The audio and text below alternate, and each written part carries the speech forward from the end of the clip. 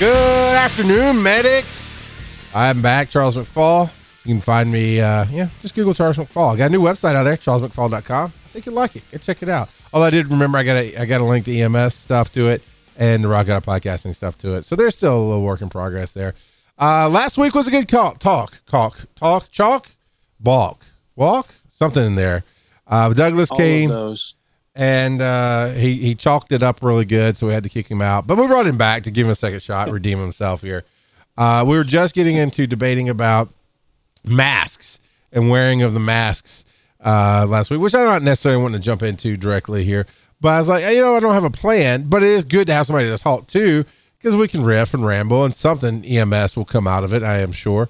And so I just said today is going to be education, EMS, and life in general. And I'm finishing up, Douglas, now. I'm finishing up the advanced EMT lectures.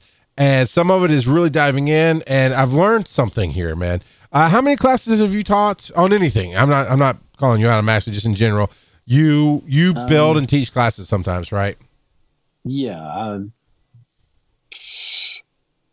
I've been doing something in fire EMS for almost 10 years now. At least a class a year. I think some years we've done 2 classes because I'll do one in my home county and then I'll do one in the neighboring county. And then sometimes we'll do a fire class in the fall and a EMS class in the spring. So I don't need your whole resume. Just a yes would suffice. You ask me how many. I'm trying to remember how many. Stop it. So you when you build a class, do you get the curriculum and the test handed to you? Do you make the test and then make the presentation? How do you go about doing it? I've done both. There's some things that are IFSTA is the International Firefighter Standards for Training. They've got a canned curriculum that you can kind of take pieces out of. The book they do goes all the way through Firefighter 2. And so if you're doing just a volunteer piece or if you're doing just a Firefighter 1 piece, you just kind of pick the chapters and topics you want. When I did a first responder class, we had to build it because there wasn't a first responder book. There was an EMT book. So we had to kind of piece together what we were going to do and our scope of practice locally. All right. You've known me for a very, very long time. And I back in my way into anything. And I love being the rock star. And that's how I usually do my lectures, especially for EMT. I could pretty much teach 90% of EMT class out of my experiences. Right. And there's a little bit like, oh, you need to know this and that. And I'm good at that. I'm fine with that. Because I'm on the side like, oh, yeah, you need to know this, this, and this. And here's what that means. Here's how we tie it together. I'm good. However, the appropriate way apparently to do it is to build a test and then build a presentation. Oh, man. Come on. Seriously. I hate that part. And I'm not talking a 20-question quiz. With the advanced tests, the other thing that Tom taught me was we really got to get them ready for registry with the difficulty in questions. And then we also have to really get them ready for registry with 130, 140 question tests. Because, if all you do is 20, 30, 40 questions the entire time and you go sit for registry and it's a 130 question test, right? Something like that. Yeah. In each one of my fire classes, and there are a range of students. You're dealing with some people that are 18, 19 years old. You're dealing with some people that are 45, 50 years old. So the last 2 weeks of every single one of my fire classes, I teach them how to take tests. IFSTA, again, kind of going back to that because I've used it more, they have a test generator. You also get chapter tests and stuff. But what I can do is build out tests. And so periodically throughout the course, I'll give them 20, 30 question tests or something just to kind of keep up with it. But the last 2 weeks, they get a 100 question test every night they come into class.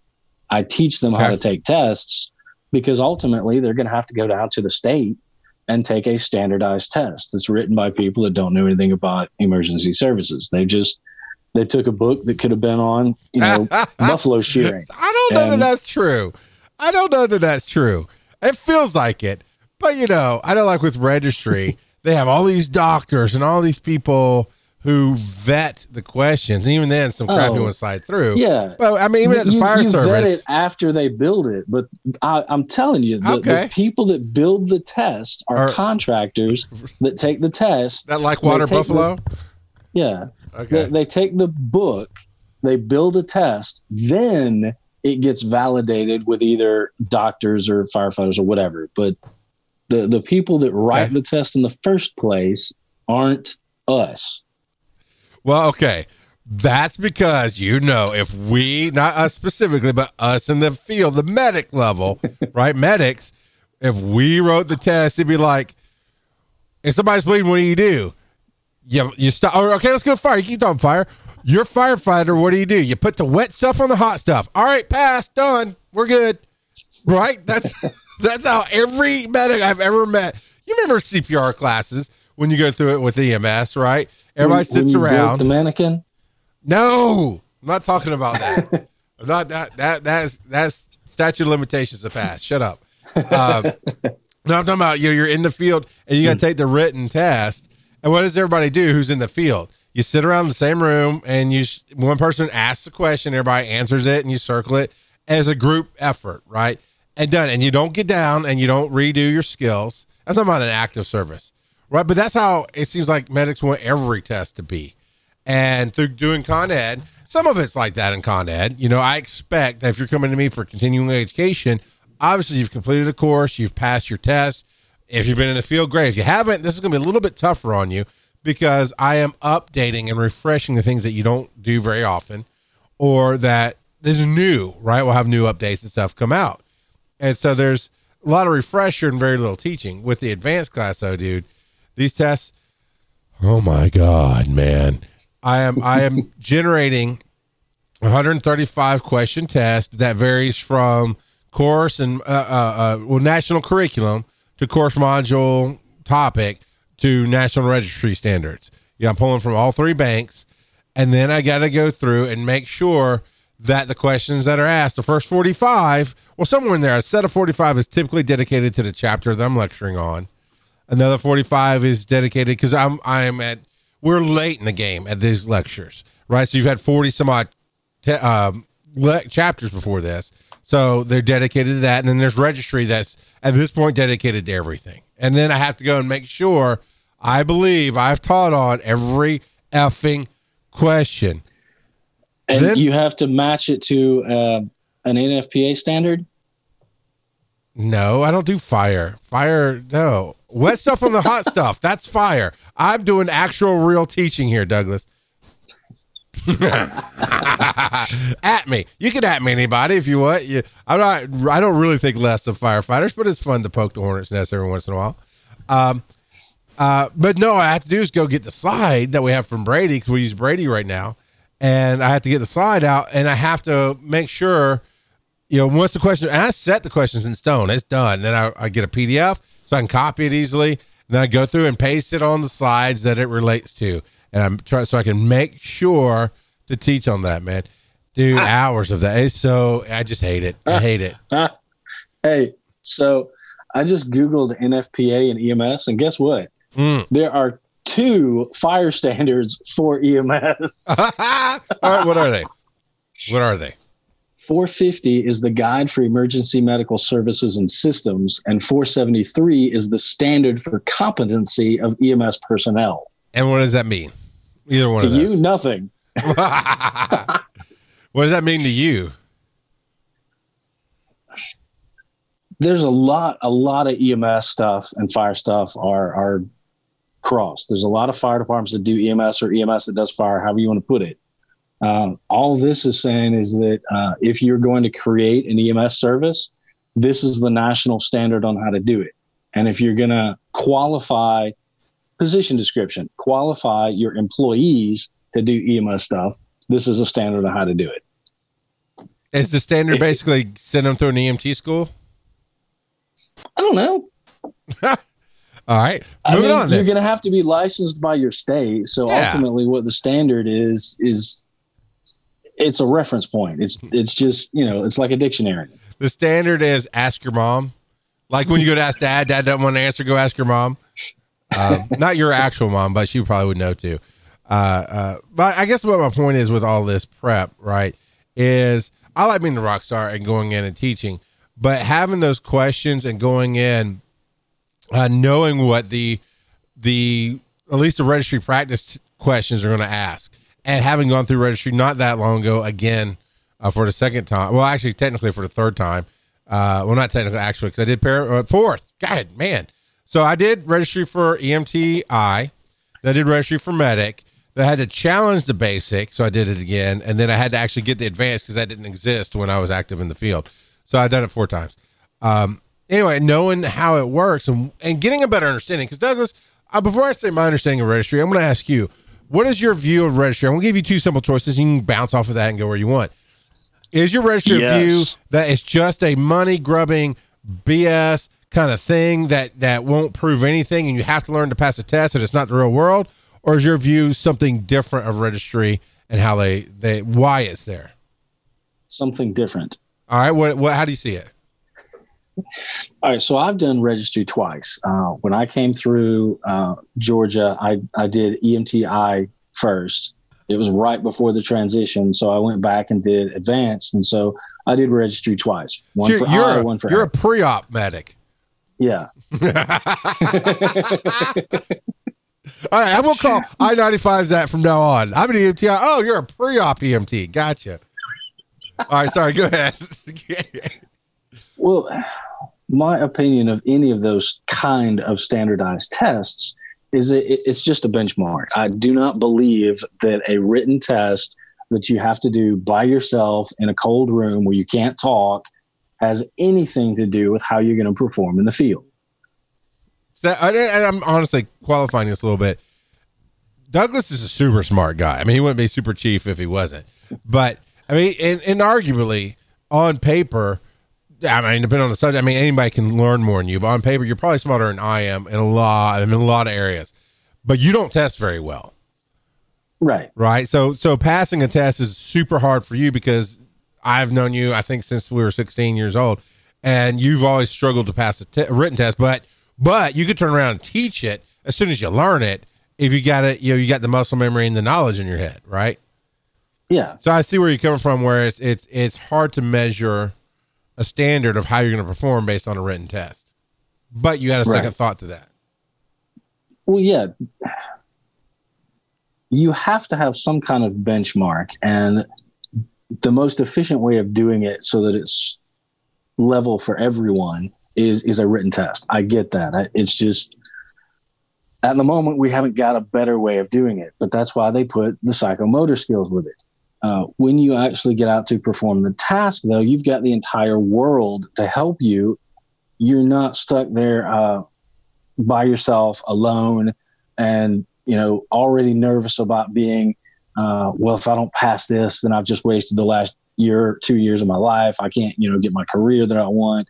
All the pressures that go along with, for this hour and a half will determine the next years of my life. Sure. When you get in the field. You got to stop saying that because the new students or the people who just graduated listening are starting to hyperventilate, man. You're triggering them.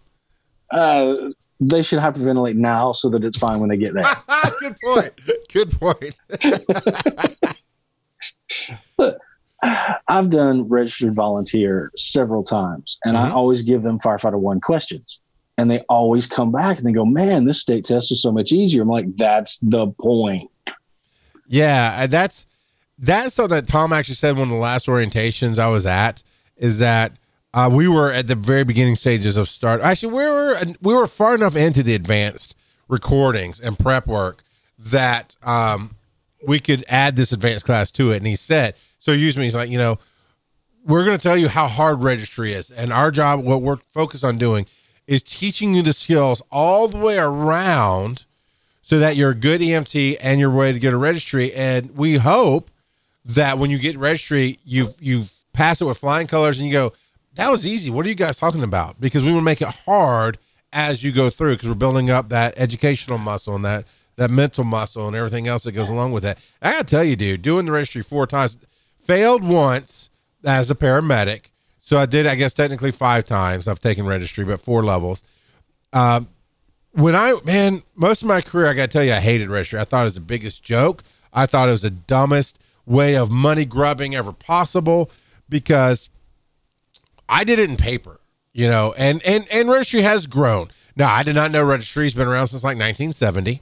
I had no idea. I thought it's fairly new because, you hear things the way you hear things, and things are not always presented accurately. I went to school in 96 for EMT, and Georgia had just adopted it, I guess. We were one of the early levels to have it. I don't know. The way it was presented, we were one of the first classes to take it in Georgia. And of course, instructors hated it. And they're like, it's crap. It's, Georgia Composite Board was so much better and blah, blah, blah. So we got a lot of negativity to it. But it was a paper book and a Scantron sheet. And it was a little obtuse to how things were done. Sometimes questions would say, for the next 4 questions, this is your scenario. And sometimes they wouldn't. And I don't know. There's just too many unknown factors. I didn't like it. I passed EMT easily. I say easily. I passed it the first time. I passed paramedic the second time. Challenged the basic. And I was nervous because I went in and I'd been a paramedic for a decade or more, actually, at that time. And I'm working at the school, and it's supposed to be just review and challenge, and let's get knocked out. And I'm thinking, there's no way I'm going back to that office, having failed a basic ever for any reason. Just not going to happen. So, I stressed out about it. I was nervous about it. It ended suddenly because that's what the basic does, right, Douglas? Well, no, you didn't take the basic. Did you take an adaptive test at all? No, I never did a basic. Oh, you don't have the thrill of, okay, I'm here. I'm focusing my mind. I'm making sure I'm reading every question clearly. I'm reading the answers. I'm reading it backwards, to make sure I understand what the questions. And okay, next one. I'm not looking at the time. I'm not even looking at how many questions are. The last time I'd looked at how many questions there were, it was like 68, somewhere in there. Right? I did that like in 6th grade when they were talking about how to do Scantron tests. Well, Scantron, you still just bubble it and you send it in, right? So with the computer, here's the thing, man. It's panic inducing. You're clicking and you're ready for, all you're thinking is that next question. You got this one, I'm done. Okay, next question. Then goes bing, and it pops up and says you're done. But I had to go, okay, there's no question number. There's no question. There's no answer. Oh, crap. It told me I'm done. Oh, crap. It told me I'm done. Okay. Well, that's that. And that's what students today have, right? That is that panic inducing bing that pops up. The advanced is different. It's roughly 130 questions. I don't remember the exact number. I think that might unless you're failing it, and then you have to take all the questions. Well, that's the thing. At some point you'll get that fatigue, and you'll realize with the basic that you've gotten 130 questions in, 150 questions in. And it's only like a 210 question test, and it has to be the perfect storm for you to get to 200. I don't know. I don't know how you get to 200 something questions, honestly. Because you have to miss just the right amount and get just the right amount for that adaptive to keep going. But yeah, so anyway, here's what I found. That is so backwards, but I get it now. The more experience you have in the field, the easier that national registry test is. And that's what I try to teach and explain. And I try to paint the pictures now when I'm teaching and explaining registry is, yeah, you're right. You said at the end of your fire class, you got to teach them how to take a test. And that is a skill that I kind of teach all along. There's test taking skills, and I'll harp on it in the beginning time. And if I tutor somebody, I'll really focus on that. But the way I teach the knowledge, and the way I love how Brady does the books now, it really is intuitive, especially advanced. Advanced really builds on everything that you took through EMT, reviews what you need to review, and helps really focus. Dude, I think I've taught pediatrics 3 different times in this advanced class because of how it separates it out, but doesn't. It's really cool that way. And I feel like, so with my experience, I'm going, okay, this is a better way to teach and a better way to learn. But yeah, that registry, man, my view used to be it's a money grubbing crap fest. And I was all for the state taking it back. And to be honest with you, any paramedic worth their salt right now should be able to pass a basic registry test. They should. Sure, do a little bit of review, do a little test practice, whatever. But you should be able to pass it. You got your medic 30 years ago, then yeah, you're going to have to review a lot because things have changed. But the students who freak out about that, I guess the point I'm getting to is I'm getting tired of the people who try to say, well, how you do it in school is not how you do it in the field. Not in my school. In my school, I'm teaching you why we do the right thing. Like wear a mask in public. And why this is the way you should do it always and why you should understand rules. you work for the government. I don't mean for your day job, which also is the thing. I mean, in your fire career, right? You answer to Oglethorpe County. And I would dare argue most of the people you answer to haven't ever set foot in a fire class or an EMT anything, have they? Right. So they're elected officials, and they're elected out of popularity. So yeah, they don't necessarily have technical backgrounds. They're not librarians either. So yeah. And hopefully good leaders that are elected will take the opinion and advice of multiple people, not just yourself and your experience, but medics and nurses and the doctors and the other fire chiefs and whatever, and paint a bigger picture and try to do the best for everybody. But sometimes you get arbitrary rules. And I even address that in some of my lectures is while there are arbitrary rules that we may not understand or even agree with, I'm going to throw this to you because I think you might agree, but I'd love it if you disagree because that's where discussion comes from, is you go to somewhere that's giving you money to put food on your table. Now you're a volunteer. I'm a volunteer. Okay, it's a little different. It means you don't have to show up. Shut up. You're not part of this equation. Or Douglas can tell you how you are part of this equation. But you choose to go into a place. You follow their rules. I don't care. And I can tell you, I look back in my career and I wish I'd been taught that. I teach that in EMT school. And I wish I'd been taught that instead of I was taught everything was firefighter proof instead of idiot proof. And the people who taught my class really didn't like firefighters. And I was taught a whole lot of negativity, but Douglas, what do you think? You go in, you choose to work somewhere, you choose to volunteer somewhere. That's the way it is. And there are ways to get involved to help influence change, but fighting the system, just going, screw you, that's stupid is not the best way to be, right? So we've actually had this discussion about volunteer firefighters in Georgia. I think you and I have started down this path. Probably a couple of times, yeah. Yeah. So here's my analogy. You don't volunteer to help somebody move and then never get out of the truck. If you're going to choose to do an activity, then you expect to be involved in the activity. Now, you said before that you hate it when people says you can't fire volunteers. And I've heard a lot of people say that, well, you can't make me. I'm just a volunteer. Okay, look, here's how it works. Okay, wait, real quick, set up the picture. If I'm standing there, you're standing there, somebody says that to me, that's when Douglas takes a real big step back and just gets the popcorn. It's like, oh, this is going to be good. But anyway, I'm sorry I interrupted you. Go ahead. At some point in your decision-making process, you said, I want to do this activity, right? Right. In order to do this activity, there are things that you need to be proficient at. If you're going to ride a bicycle, you need to, be able to balance the bicycle. So if you're going to be in EMS, if you're going to be in fire, then there's certain things that you need to be competent at doing. If you're not competent at doing those things, then you're not really in fire or EMS. And, if you just want to show up and help out, fine. That's your limitation. That's your choice. That's what you want to do. I've got no problems with that. But the people that want to come in and say, well, I'm not going to do this, I'm not going to do that, you can't make me.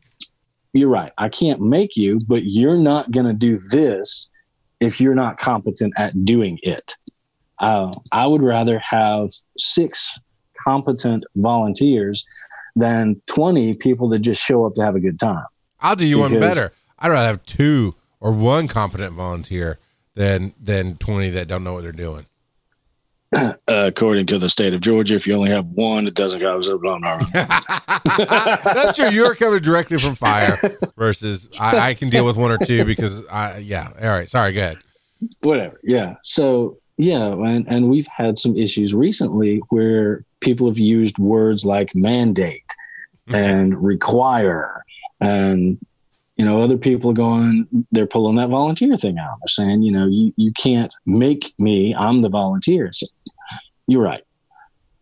Your freedom is in choosing to accept the consequences. So if you want to do this thing, this is what you have to be proficient at to do it. If you're not proficient at it, you're not doing this. I'm not taking you into a house fire if you can't breathe in an SCBA. It just ain't happening. Yeah. So, no. Okay, just a stupid thought. I gotta say it. It's not gonna be that funny to anybody else, but it cracks me up. I pictured it instantly. Do you make them wear a mask under their SCBA? I'm sorry.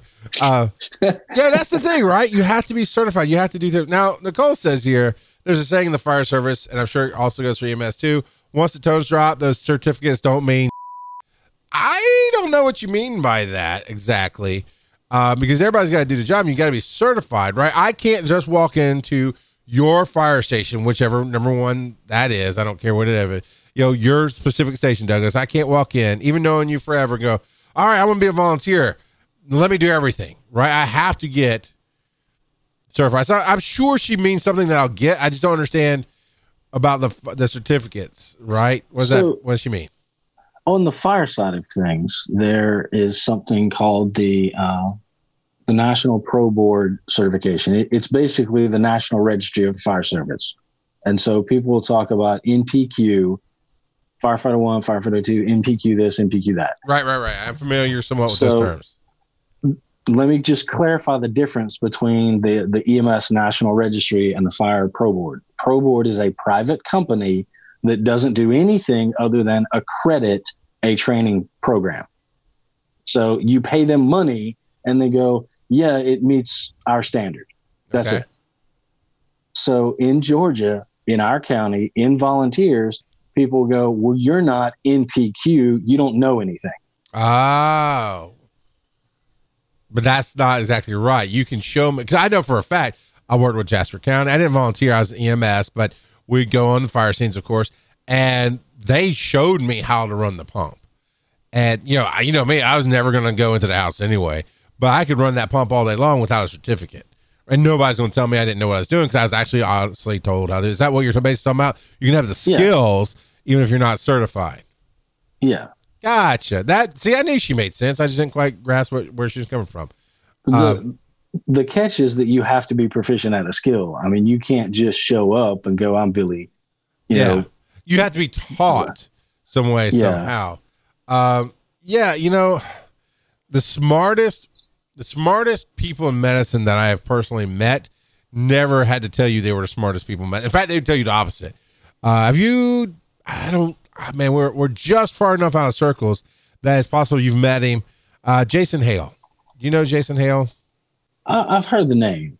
I bet you have, because the man is smart as crap. And he is, I always, in love, I poke fun at him a little bit. When I introduce him, like we call him Dr. Hale sometimes. He's got RN, critical care RN, paramedic, critical care paramedic, a bunch of other stuff, I'm sure, behind his name. I forgot all the initials behind his name, right?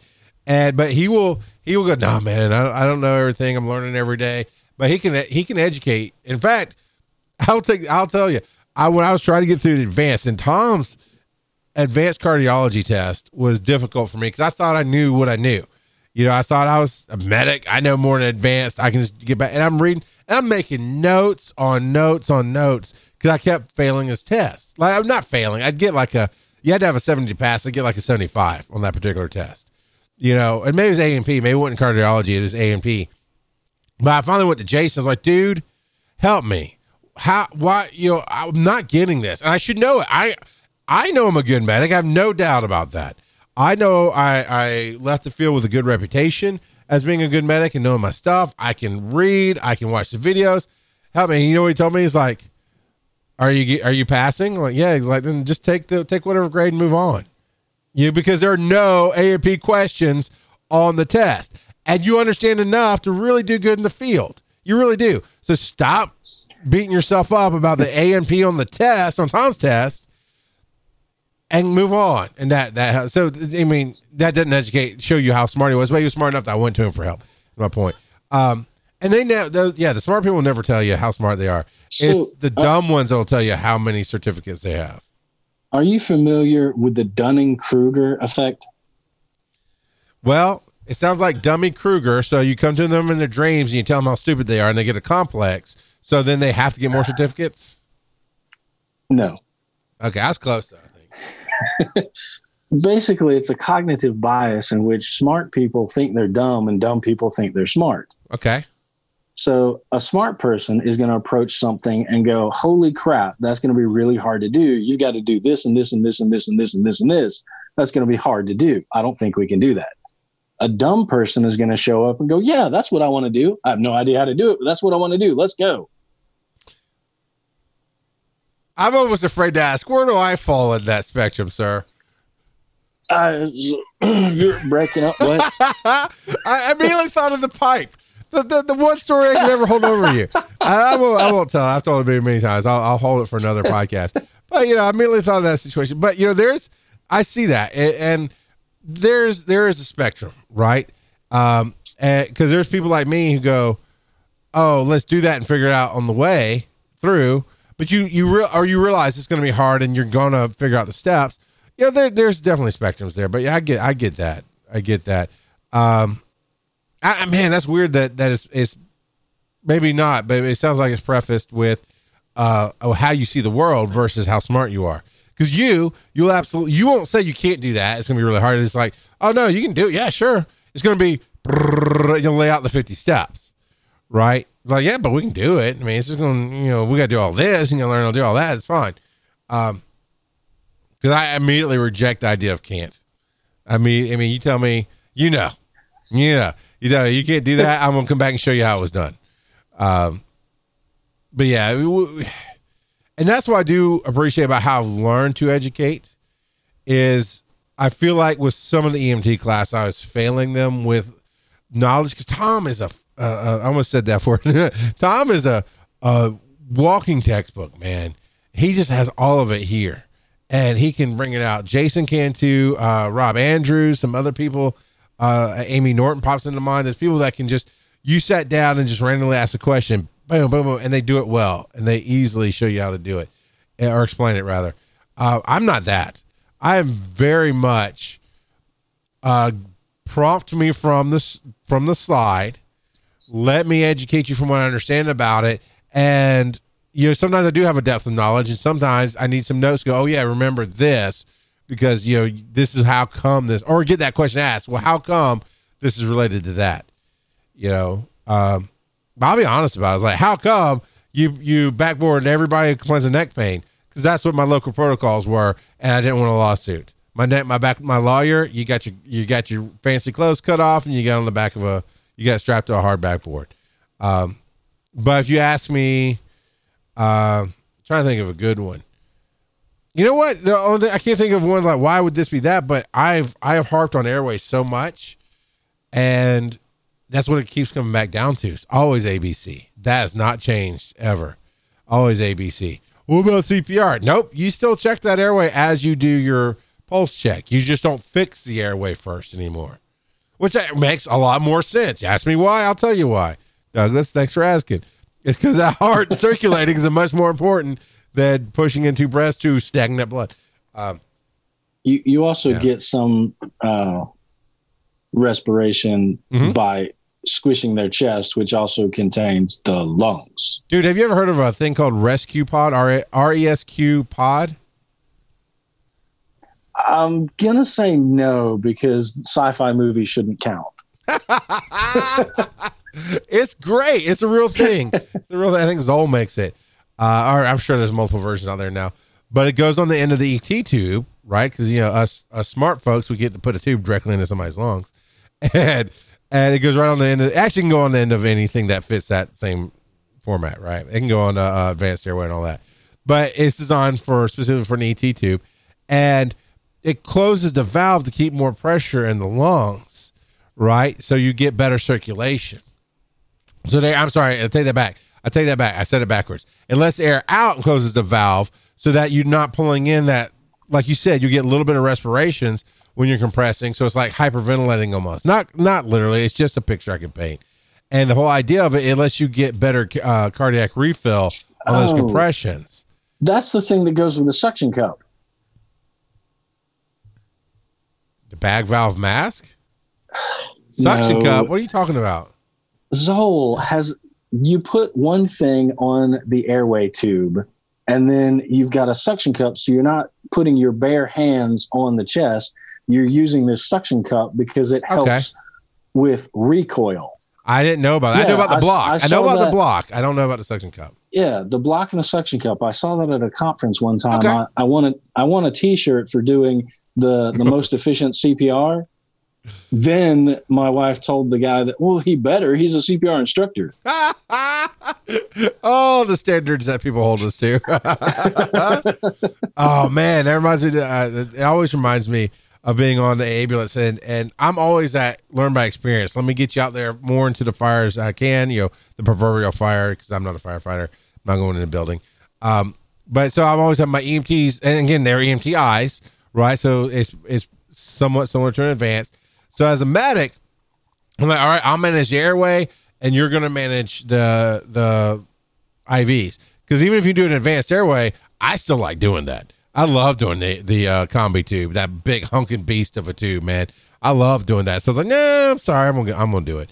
So they do IVs, and inevitably you get to a point where I haven't done a single IV in like 6 months, and I got a student who can't get the IV. So then my partner EMT can't get the IV, and they both look at me like, you're gonna have to get it. I'm going, I haven't stuck an IV in 6 months, much less hard to get one in the back of a moving truck. All right, watch this, kids. Done. But into my mind, like, no, this is not gonna go well. So yeah, CPR instructor, we can teach a lot. That doesn't mean we actually do the most efficient CPR, but that's hilarious. Nicole called you out. That is so good. But yeah, I mean, let me switch it up a little bit. Is there something you learned in school that when you got into the practical field, you went, oh, that doesn't make any sense. This is better? No. Good, because it honestly shouldn't be that way. I mean, Tom and I did a whole show on, that whole statement of what's different in school than in the real world. It's not. You really should be cleaning the size. Now, I haven't seen text that teaches me to do what David Briscoe taught me to do for IVs. So I don't like David. I love you, David Briscoe. I really do. You're the best. I'd love to teach side by side with you sometime. But his IV was alcohol wipe, let it dry, alcohol wipe in the circle again, let it dry, betadine that heifer, let it dry, and then stick it. I'm like, no, I see the point of the circle, and I see the point of letting it dry. And for me in the field, I was like, that's about it. Wipe, stick, go. Where I've matured and grown, and that's where I was in the field. Where I've matured and grown is, okay, I really see the complications from IVs actually come down the line. Our whole purpose is that quality of life, that helping the recovery, that we are very educated drivers at all levels, paramedic included. We're educated drivers, right? We need to get you from where you are not getting help to advanced surgical help or ICU help or other things that we can't do. Now, yeah, there's a lot we can do in between. But I used to think I was the end all be all, man. You know I did. And by all means, well, the medicine. And all means, there's definitely levels of things that I could do and think on that were somewhat akin to doctor stuff. I've had doctors talk to me on that level, somewhat, equal to nurses, but also I've had some really dumb thoughts and processes. And Matthew's making my point. I would just stick an IV because I knew I could get it good. But here's the number one complication from IVs is infection, right? And Matthew says he went out of work in 2014 with ankylosing spondylitis, and that's an infection, right? Anything with itis is infection. I don't know what it is specifically, but that's obviously an infection. And and so I see the point of doing the circles, letting it dry, and doing another clean wipe, dude. How many times, and maybe not, because you were actually trained a lot more recently than I was in the field. How many times did you delay transport on a scene so you could get your IV? Or have you? I'm going to say we've never delayed transport, because when we've been in those situations where, hey, let's get the IV before we drive, it was never a point of this person needs to go immediately. It was always, hey, we're out here. I'm sorry you don't feel good. Let me make you comfortable here. Let me get a few vitals. every time it was, hey, we need to go. There was never any, Sure, okay. Let me do this first. It was always, we need to go. Let's go. Now here's why I teach the way I teach. And that's a great point, right? But I have since learned, I learned it some being in the field and changed some of my ways while I was in the field. And I left the active field, went and worked in an office in cardiology for a long time. And now, I teach in a school. And I've been back in the field on transport trucks, but I don't run 911 unless the school closes. And then I guess I'm going to have to, which is not, if you're worried about the school closing, go sign up for classes today. Or you know what? We got a patreon.com/ I think it's EMS Underground. It could be it's patreon.com/ 911 studios. If you're worried about me, throw some money that way. But in reality, there were definitely times like, all right, hold on, let's get IVs. And a lot of times it was in that, okay, they're either not quite critical or they're just not going to be critical patients, right? But how you do anything is how you do everything. And if you're used to, let's just sit here and get the IV, I think statistically your chances of getting that moving critical IV drop. Just like me not doing an IV for 6 months was a really dumb thing to do. I should have at least done some IVs during that time, right? Now I performed when asked because I was young and virile and I could do that.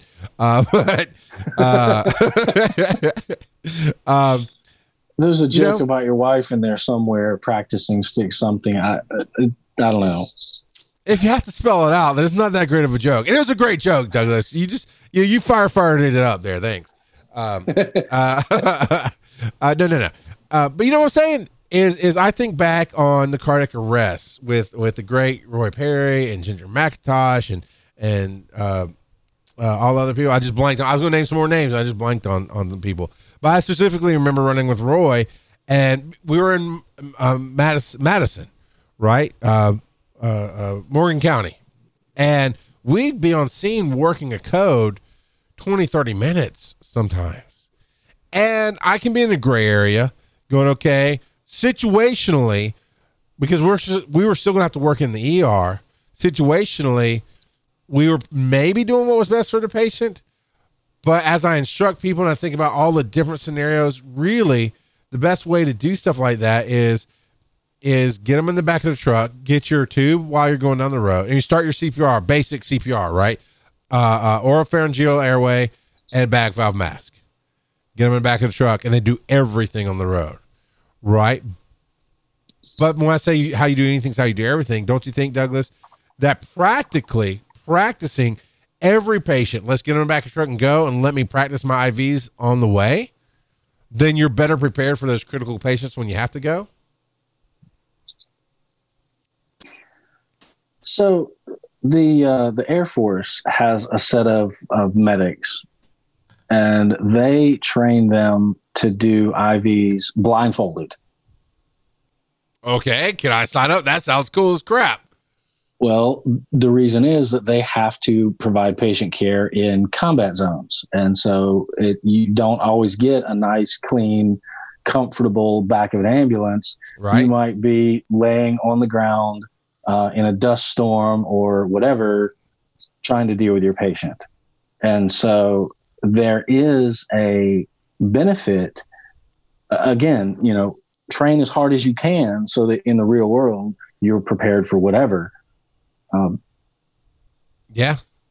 my perspective, though, if you're going to say every IV I'm going to do needs to be done in a moving truck, is that, this is just a question, is that the best care for your patient if you've got 2 minutes to do it before you get in a moving truck?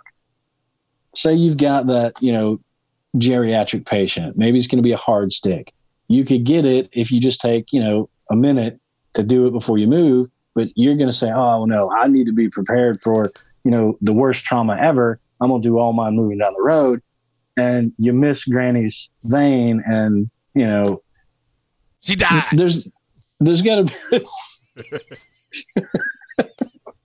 that only happens at the Chicago Fire. Oh yeah. Well, yeah.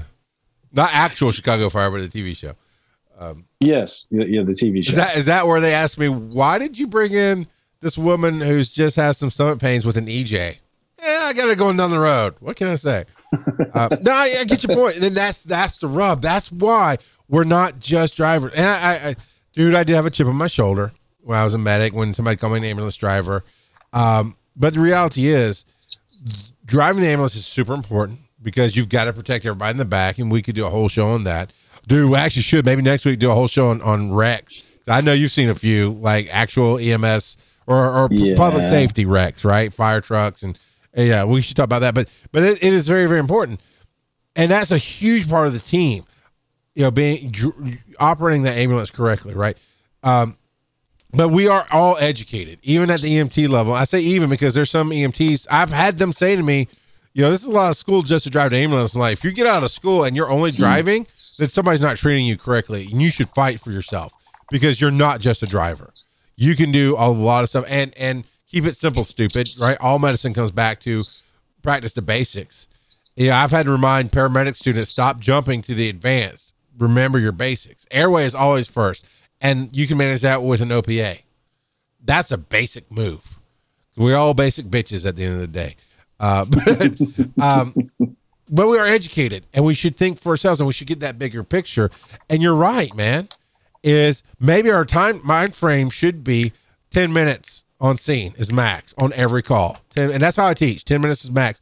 Maybe your time frame is, okay, I'm going to see about, without rushing the patient, without doing any harm to the ultimate care of this patient, let's see if we can move this in 10 minutes and get it done.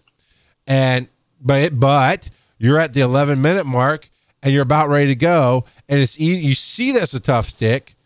You're right. The better patient care is, let's take an extra 30 seconds to a minute to get that good stick one time instead of 3 tries bouncing down the road. Because there's no cut and dry in EMS, right? Everything has to be a choice, and that's ultimately what you're paid to do, is to evaluate the individual situation that never happened before and is never going to happen again, and make your decision at that moment. And I've had some instructors say, well, you know, I'm trying to build your card deck so that when you get out there and you see this, you can say, oh, I've seen that before. Mm-hmm. Yeah, you can see signs and symptoms. You can see cause and effect, but it wasn't with that patient on that day at that whatever. So if you've got somebody who goes, well, I just want to whatever, that's not how this works. You have got to make a critical thinking decision every single time you go out somewhere. And if you're not prepared for that, you're not going to be the best that you can be in this field. If you're not going to be the best that you can be, you're not going to provide the best patient care. Yeah. And honestly, that statement brings us full circle back to registry. And the questions from registry, the practice questions, and what I can remember from taking it last year, 2 years ago, I can't remember when I got my newest set of numbers, is critical thinking. What you just said, critical thinking. Too many times, and I learned this way, and I taught this way for a while, of I need to know the book answers to get past the book test, right? But with registry, it is actually critical thinking. I think I actually did well in the airway section. I remember the test I failed. There was, like I said, paper test, and it would say, it was supposed to specifically say, for this scenario, or this scenario is for the next 4 questions. And so you'd always come back to that. So if you fixed airway in the first question under that, then you move on to start breathing, circulation, whatever, right? It'd build on it. But I specifically, it just burned in my brain on that paramedic test. There was a question essentially about a toddler falling into a pool, and what do you do?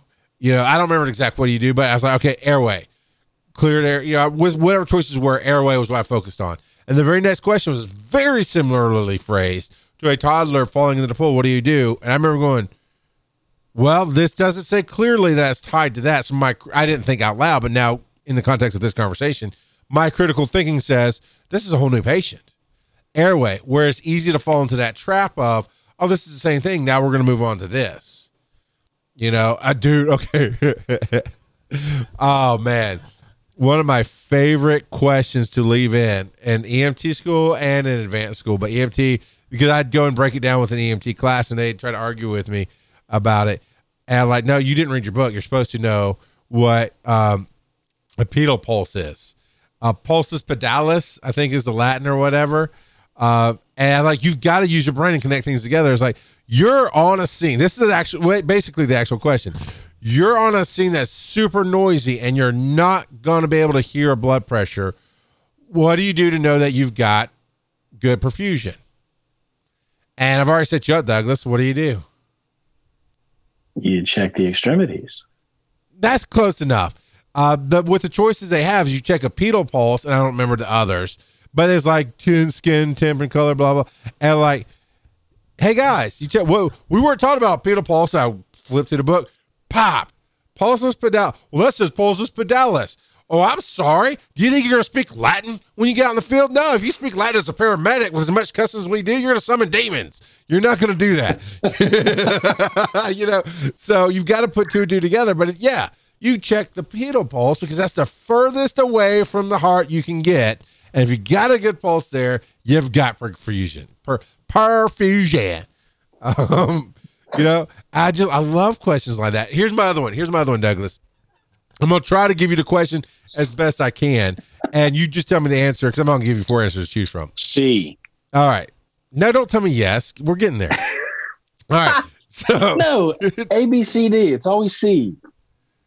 No, it really isn't. This is why you don't take tests well, my friend. All right, here's the question, and we're going to wrap up on this one.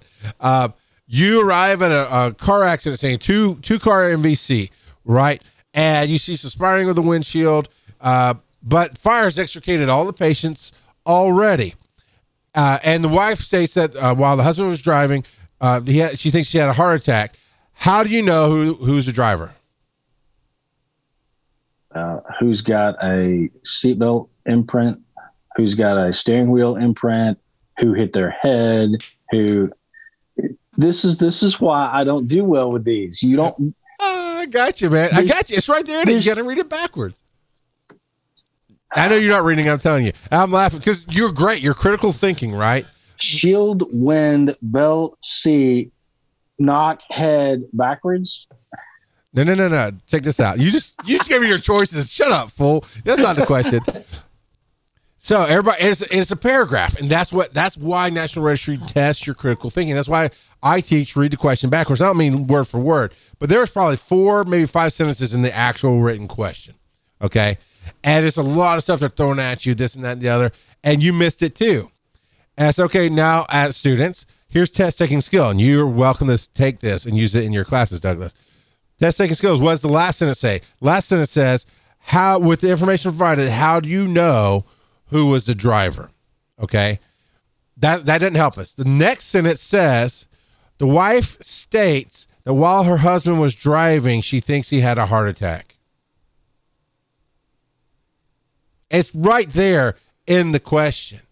And that's where registry actually gets me happy, is that critical thinking, that listening. I think on a scene, you would have actually processed the information as it came, and you would have got, well, she told me he was driving.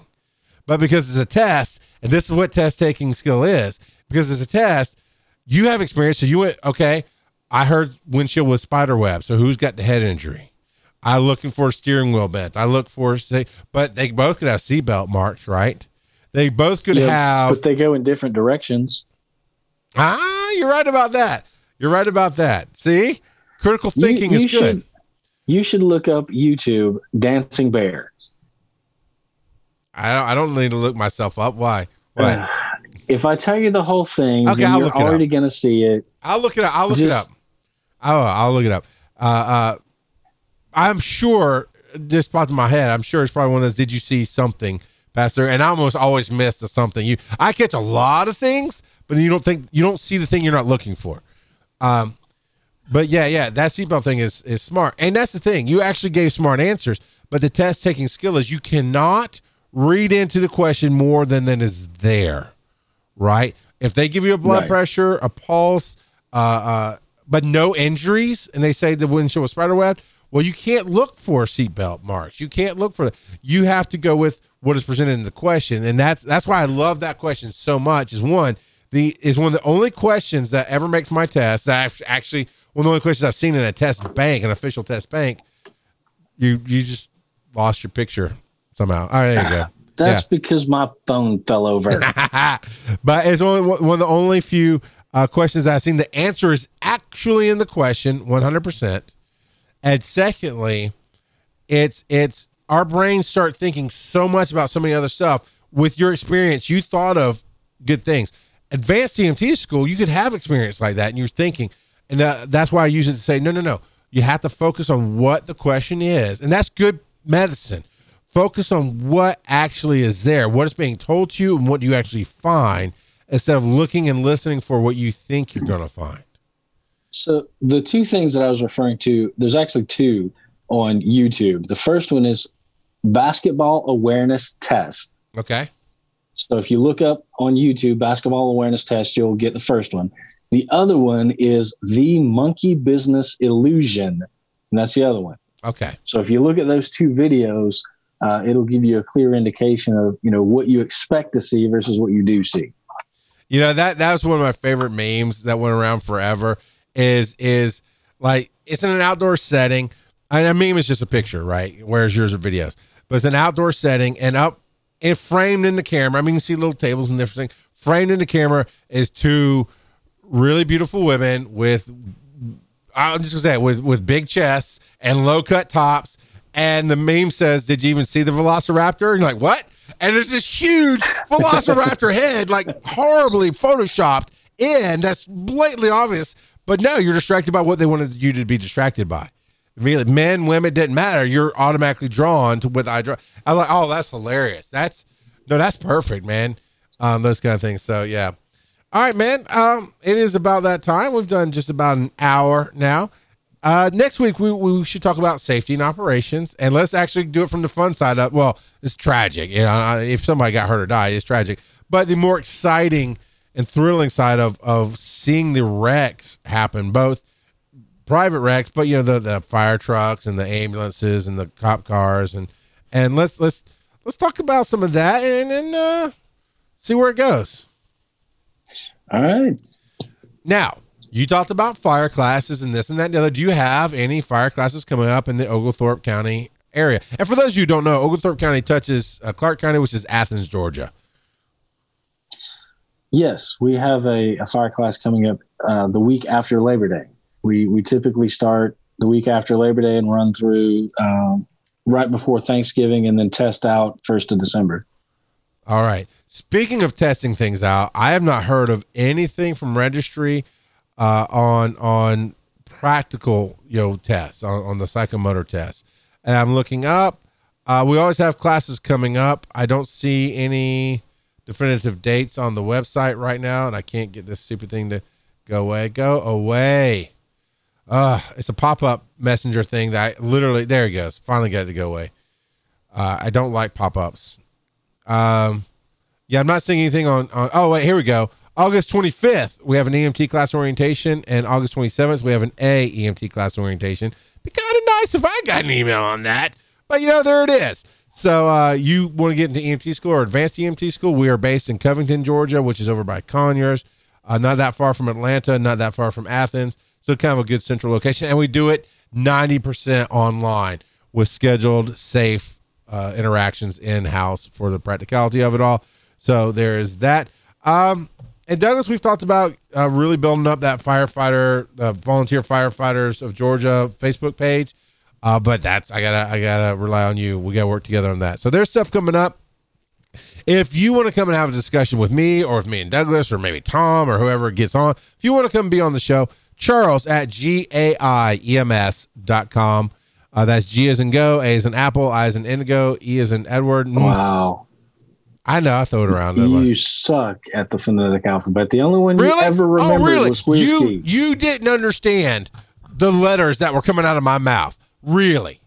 You don't know what G as in go is?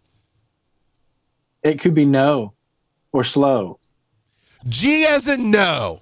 G as in slow. Yeah, that really worked. You're not coming back ever again. So, all right. We're going to get out of here. Thanks for watching here. It is live on Facebook.